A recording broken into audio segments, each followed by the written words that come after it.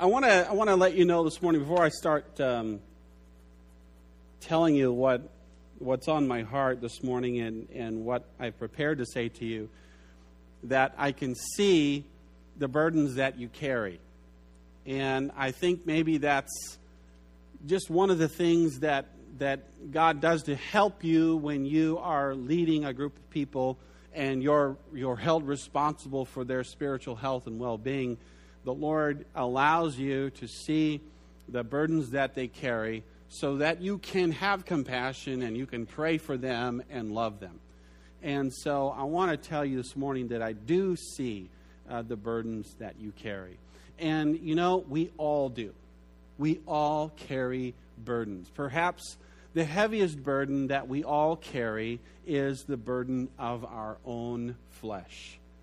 The battles that we fight throughout the week are the battles of ourself. It's the battle of self. It's probably the most challenging and most difficult spiritual battle that we all face. I mean, I include myself in that, and you, it's all of us. And so I just want you to know that I see that, I care about that, I love you, and we're all in this together to serve the Lord and get to that place that He's called us to be. This series is really about those things. It's called Me. And today, the title of my talk is Feed Me. It's a series about focus, being focused. Why all the mirrors? Well, because you look in a mirror, and if it's focused, what do you see? You see yourself. So it's dealing with me. We all live in a town called Meville. Meville has a population of 1. Self-pity is the house that is built by self, and depression and hopelessness are its next-door neighbors. Self is the stuff that we're made of. It's who we are. It's automatic. Nobody needs to be taught to be selfish. We have that one down. We get it. We are self. It's the very definition of humanity, self and selfishness. No other being on the earth is more focused on self than man, and everything around him is in utter destruction as a result of that focus. You could say that self is the autopilot of humanity. It's what drives us. It's man's basic instinct. It's the common ground of humanity. It's our nature. We're consumed with ourselves and our own wishes and dreams and feelings and thoughts. We come out of the womb in self and we enter the grave in self. Have you ever noticed that when you were born, shortly after your birth, you started wearing diapers? And someday you may wear them again? I know that's a terrible thought. And then when you were an infant, you couldn't sleep through the night, most likely. And you would get up through the night. And you notice now as you get older, you're getting up through the night and can't sleep through the night. That you eat meals when you're a child and an infant. You eat meals when you're hungry and not at the regular times. And as you get older, you're having dinner at 3 o'clock and breakfast at 5 a.m. Have you noticed that a child and an infant is cranky and uptight if they don't get their way? And how cranky and uptight you get when you don't get your way? You were carried around by your parents when you were a child and an infant. And guess what? One day, you'll be carried around by your children.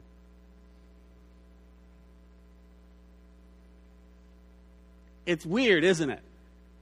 How those things come full circle in life. And you're always faced with it. You're always confronted by this thing called you. Self is the single greatest destructive force on the universe. 20 years of marriage and family counseling prove that to be true. I have seen nothing more destructive in anyone's life than the power of self run amok, run wild with no barriers, no fences. The deepest, darkest sins that we commit are committed in self. The Apostle Paul was wrestling with this very thing himself, and looking into the mirror and seeing his own soul and his own heart. And he cried out in a loud voice, and he said this, "Oh, what a miserable person I am. Who will free me from this life that is dominated by sin and death?" And doesn't that say it all? Who hasn't looked in the mirror and cried out like that? Who hasn't walked away from a conversation in total disgust at self? Why? Why did I say that? Or walked away from an event and said, why did I go there? Why did I do that? We've all felt that shame and guilt and heaviness of regret and disappointment that self got out of control and did something that we didn't want him to, that embarrassed us. In Galatians chapter 5 and 19 and 21, it says very clearly that when you follow the desires of your sinful nature, the results are very clear. This is what you get: sexual immorality, impurity, lustful pleasures, idolatry, sorcery, hostility, quarreling, jealousy, outbursts of anger, selfish ambition, dissension, division, envy, drunkenness, wild parties, and other sins like these. When it comes to self and the flesh and the sinful nature, the Bible advocates only one action, and you may be surprised by it. There are a lot of suggestions floating out there as how to deal with the self in your own life. And there are many. But the Bible only gives one. The Bible says very clearly that self simply must die. Death to self, that's the only way. You must kill that ugly thing. I love the illustration of this scene that happens in Star Trek. And if you're not a Trekker or a Trekkie, something's wrong with you. Or maybe it's the other way around. I happen to love Star Trek, all of it, old, new, everything in between, all the movies. I own them all. I've watched them all 20 times. I love Star Trek. And there's a scene in one of the movies where they are on this planet called Genesis. And the planet is created with this Genesis project.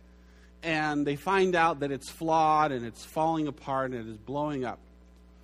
Well, Kirk and a few of his companions are stuck on that planet along with some Klingons. And if you don't know what I'm talking about, the Klingons are the bad guys. Kirk is the good guy. He's the hero. He's captain.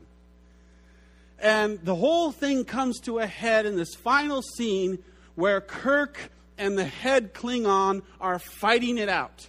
And they're on this planet, and there's fire going everywhere, and pieces are coming up and down, and earthquakes, and it's just this incredible scene. And finally, the Klingon is hanging on the edge of the cliff. You know, the classic scene. He's got one hand, a few fingers, clinging to life. He's going to fall down 1,000 feet into the cliff.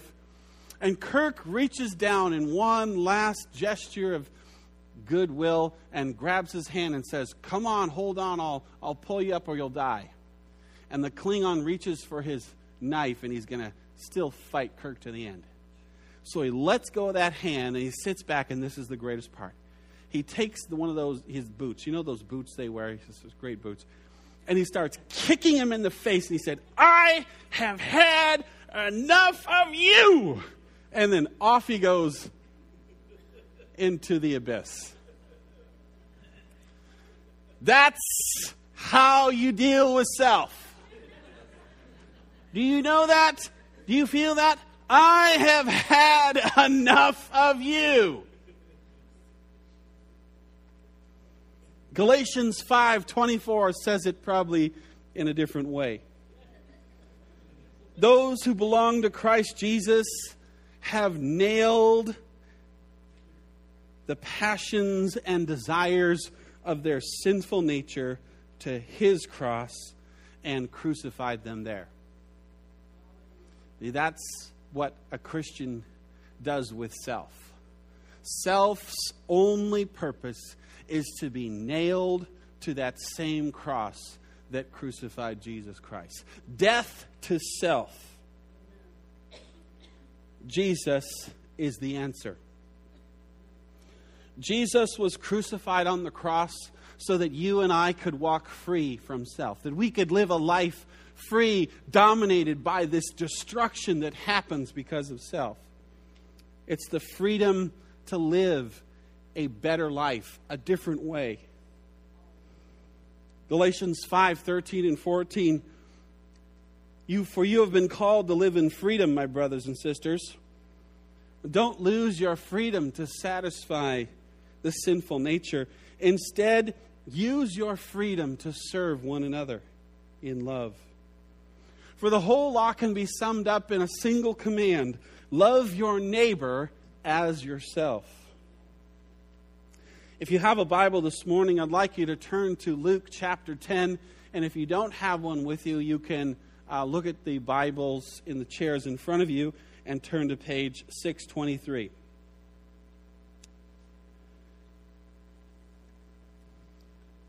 This story is the ending point on a series that Jesus is giving on the way of the Christian life, laying out for us the path that a Christian takes, the kind of life that a follower of Jesus Christ should live and can live.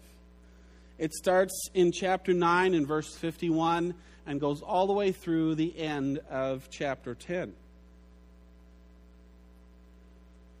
Verse 25 is where I'll begin. It says this: one day an expert in religious law stood up to test Jesus by asking him this question. It's a lawyer. Figures. Teacher, what should I do to inherit eternal life? Jesus replied, what does the law of Moses say? How do you read it? The man answered, you must love the Lord your God with all your heart, all your soul, all your strength, and all your mind, and love your neighbor as yourself. Right. Good job. Almost a surprise there, isn't it? Jesus said to him, do this and you will live. But the man wanted to justify his actions, and so he asked Jesus, and who is my neighbor? So Jesus replied with a story. A Jewish man was traveling from Jerusalem down to Jericho, and he was attacked by bandits. They stripped him of his clothes, beat him up, and left him half dead beside the road. By chance, a priest came along. When he saw the man lying there, he crossed to the other side of the road and passed him by. A temple assistant walked over and looked at him lying there, but he also passed by on the other side. Then a despised Samaritan came along, and when he saw the man, he felt compassion for him. Going over to him, the Samaritan soothed his wounds with olive oil and wine and bandaged them. Then he put the man on his own donkey and took him to an inn where he took care of him. The next day he handed the innkeeper 2 silver coins, telling him, take care of this man. If his bill runs higher than this, I will pay you the next time I am here. Now, which of these 3 would you say was a neighbor to the man who was attacked by bandits? Jesus asked.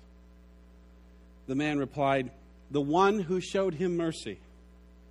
Then Jesus said, "Yes, now go and do the same." Now, this story is a parable. And a parable is not a story that actually happened.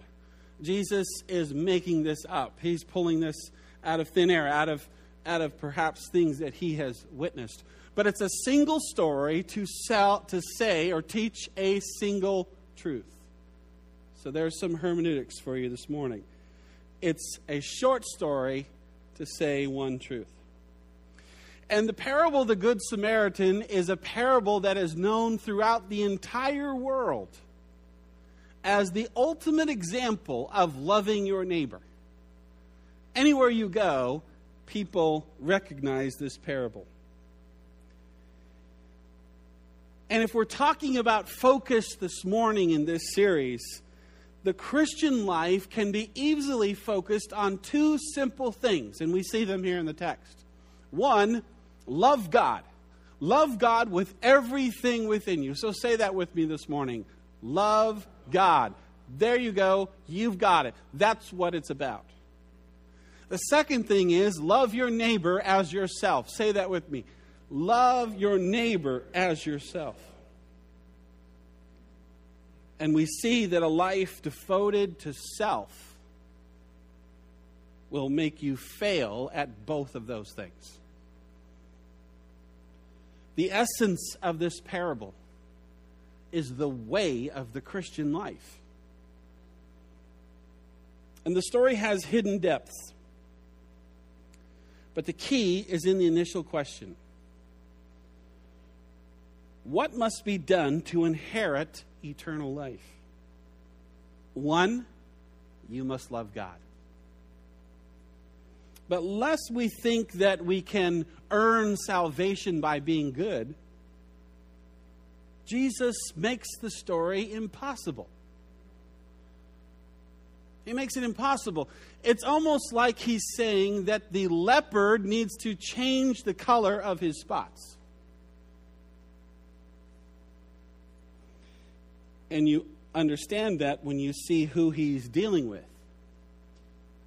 The men he was speaking to were Jews. The man who was innocently robbed and attacked was a Jew. The men who passed him by, all three men, were the elite of the Jewish society. But the man who helped him was a Samaritan. And the Jews hated the Samaritans. And the Samaritans hated the Jews. And so Jesus is confronting self head on with this scenario. For you and I, it would be perhaps something like Hitler was attacked by bandits and fell into a pit. And a Holocaust survivor whose entire family was tortured and burned up in concentration camps, and he alone was the survivor, walked by and helped Hitler in the pit. Or perhaps Rush Limbaugh was attacked by bandits and laying in the pit, and Harry Reid came by and helped him out. Angelina Jolie fell in a pit and was robbed and beaten. And Jennifer Aniston walked by. And why is this funny? Dogs and cats, cats and mice, mice and elephants. You see what he's doing here? He's saying, I know this is so unlike you. This is out of your nature. This is beyond you. This isn't even in your character. You can't do this. It's like two teenagers sitting behind you in a movie theater, talking, texting, and kicking your seat. Or the guy who drives on the shoulder to get in front of you in the line on the highway in rush hour. Urgh. sometimes I wish that he would blow a flat and hit the guardrail.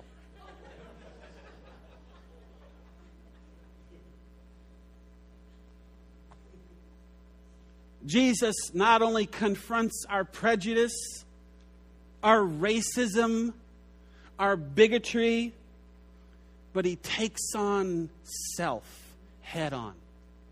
And so he looks at the self in man and shows us how ugly it is. If you want eternal life, he says, then love God with all of your heart. But the true evidence of that love will be how you treat your enemies. How you love the people around you. The proof of your devotion to Christ is found in your love for the people around you. The lawyer had one thing right. The thing he had right is that he knew that salvation was an inheritance. And that is true. You can't earn it. You inherit it from Christ.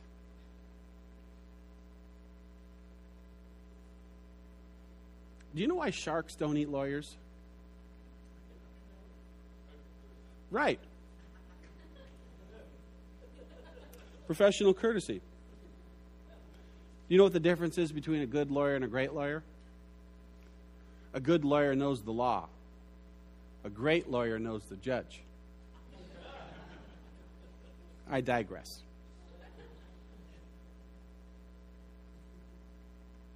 The only way to inherit eternal life is through Jesus Christ and finding faith in Him.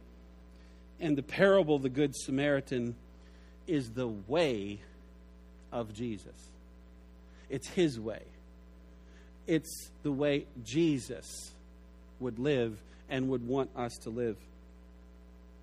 A life lived looking beyond self. It's very difficult to do.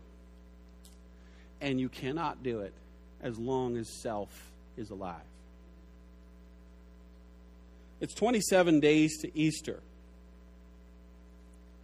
And all men have been attacked by bandits. All men, all women.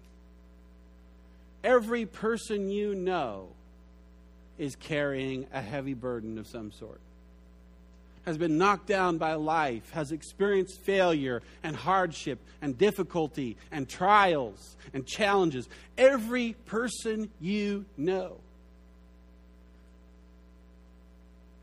And you are that person in their life that can demonstrate the love of God to them.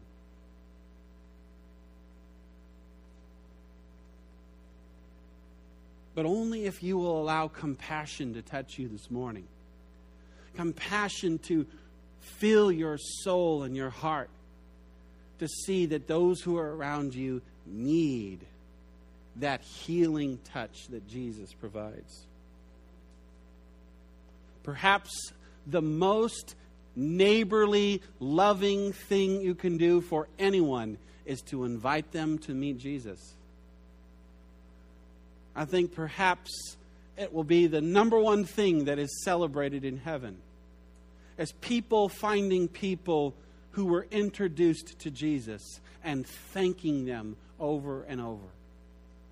I'm here because you invited me to the Easter program, and I thank you so much. And my whole family is here with me. It's because you were my neighbor.